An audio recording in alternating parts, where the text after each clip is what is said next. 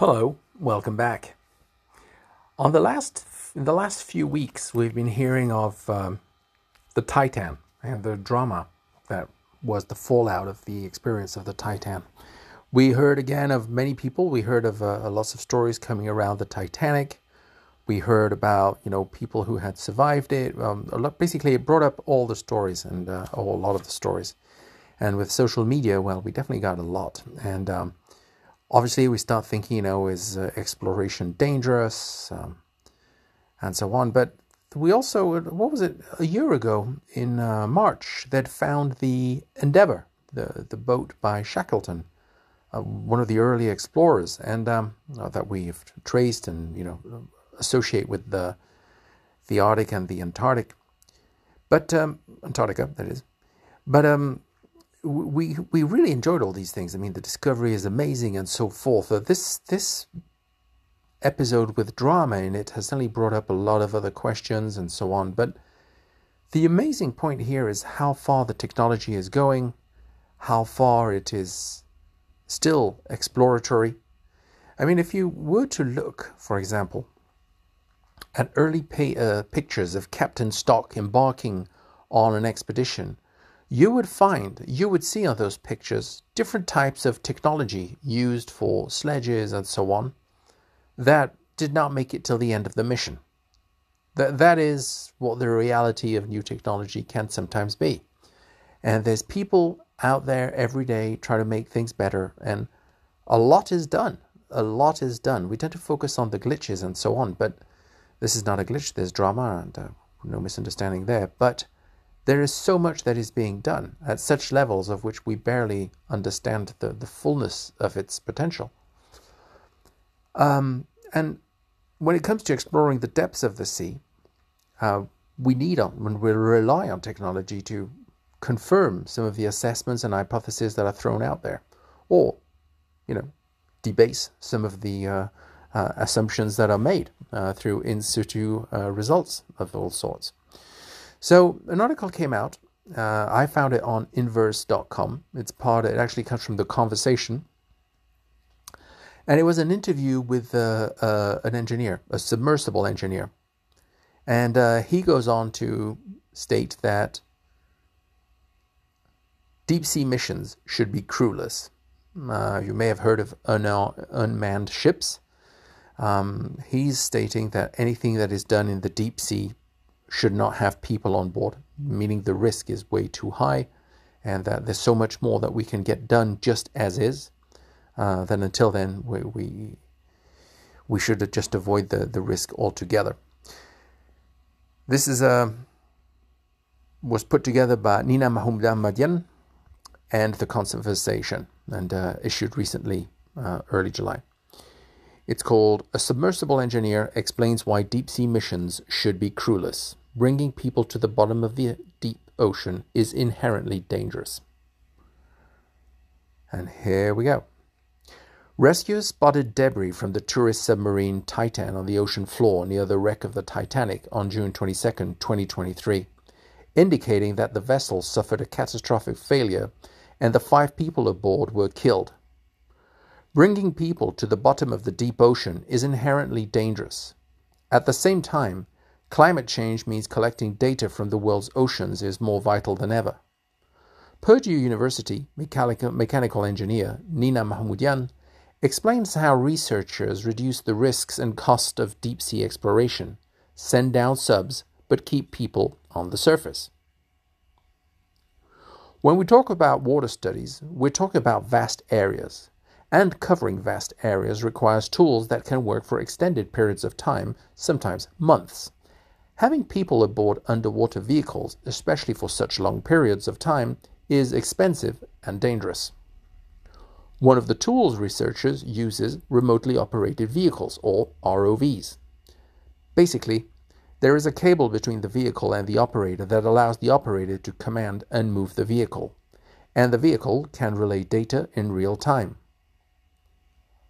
ROV technology has progressed a lot to be able to reach deep ocean, up to a depth of 6,000 meters. It's also better able to provide the mobility necessary for observing the seabed and gathering data. Autonomous underwater vehicles provide another opportunity for underwater exploration. They're usually not tethered to a ship. They are typically programmed ahead of time to do a specific mission. And while they're underwater, they usually don't have constant communication. At some intervals, they surface, relay the whole amount of data that they have gathered, change the battery or recharge, and receive renewed instructions before again submerging and continuing their mission. Crewed submersibles will be exciting for the public and those involved, and helpful for the increased capabilities humans bring in operating instruments and making decisions similar to crewed space exploration. However, it will be much more expensive compared with uncrewed explorations because of the required size of the platforms and the need for life support systems and safety systems. Crewed submersibles today cost tens of thousands of dollars a day to operate. The use of unmanned systems will provide better opportunities for exploration at less cost and risk in operating over vast areas and inhospitable locations.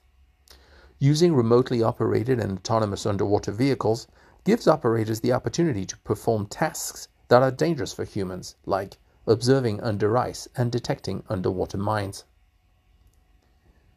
The technology has advanced dramatically in recent years due to progress in sensors and computation.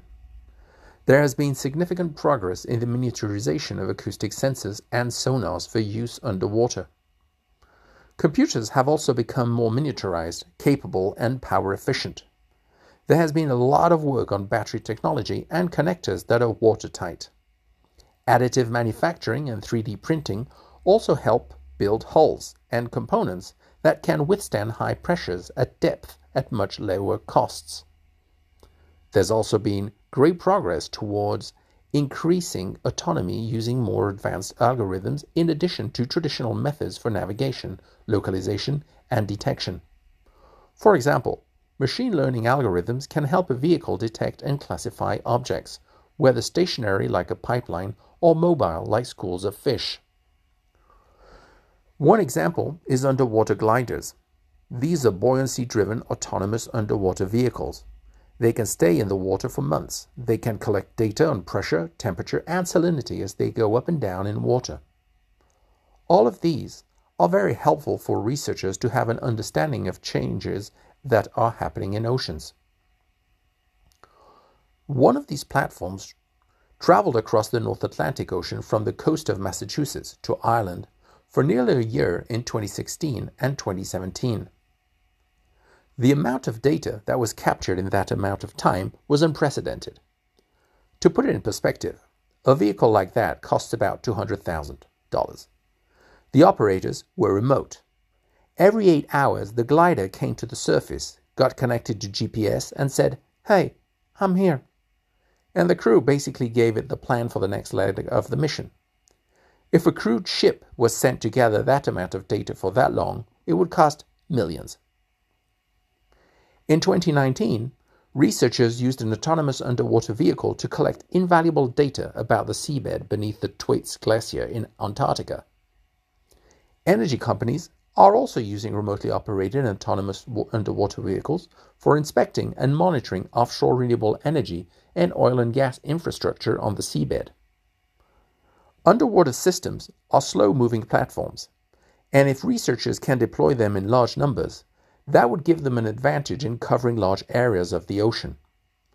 A great deal of effort is being put into the coordination and fleet-oriented autonomy of these platforms, as well as into advancing data gathering using onboard sensors such as cameras, sonars, and dissolved oxygen sensors.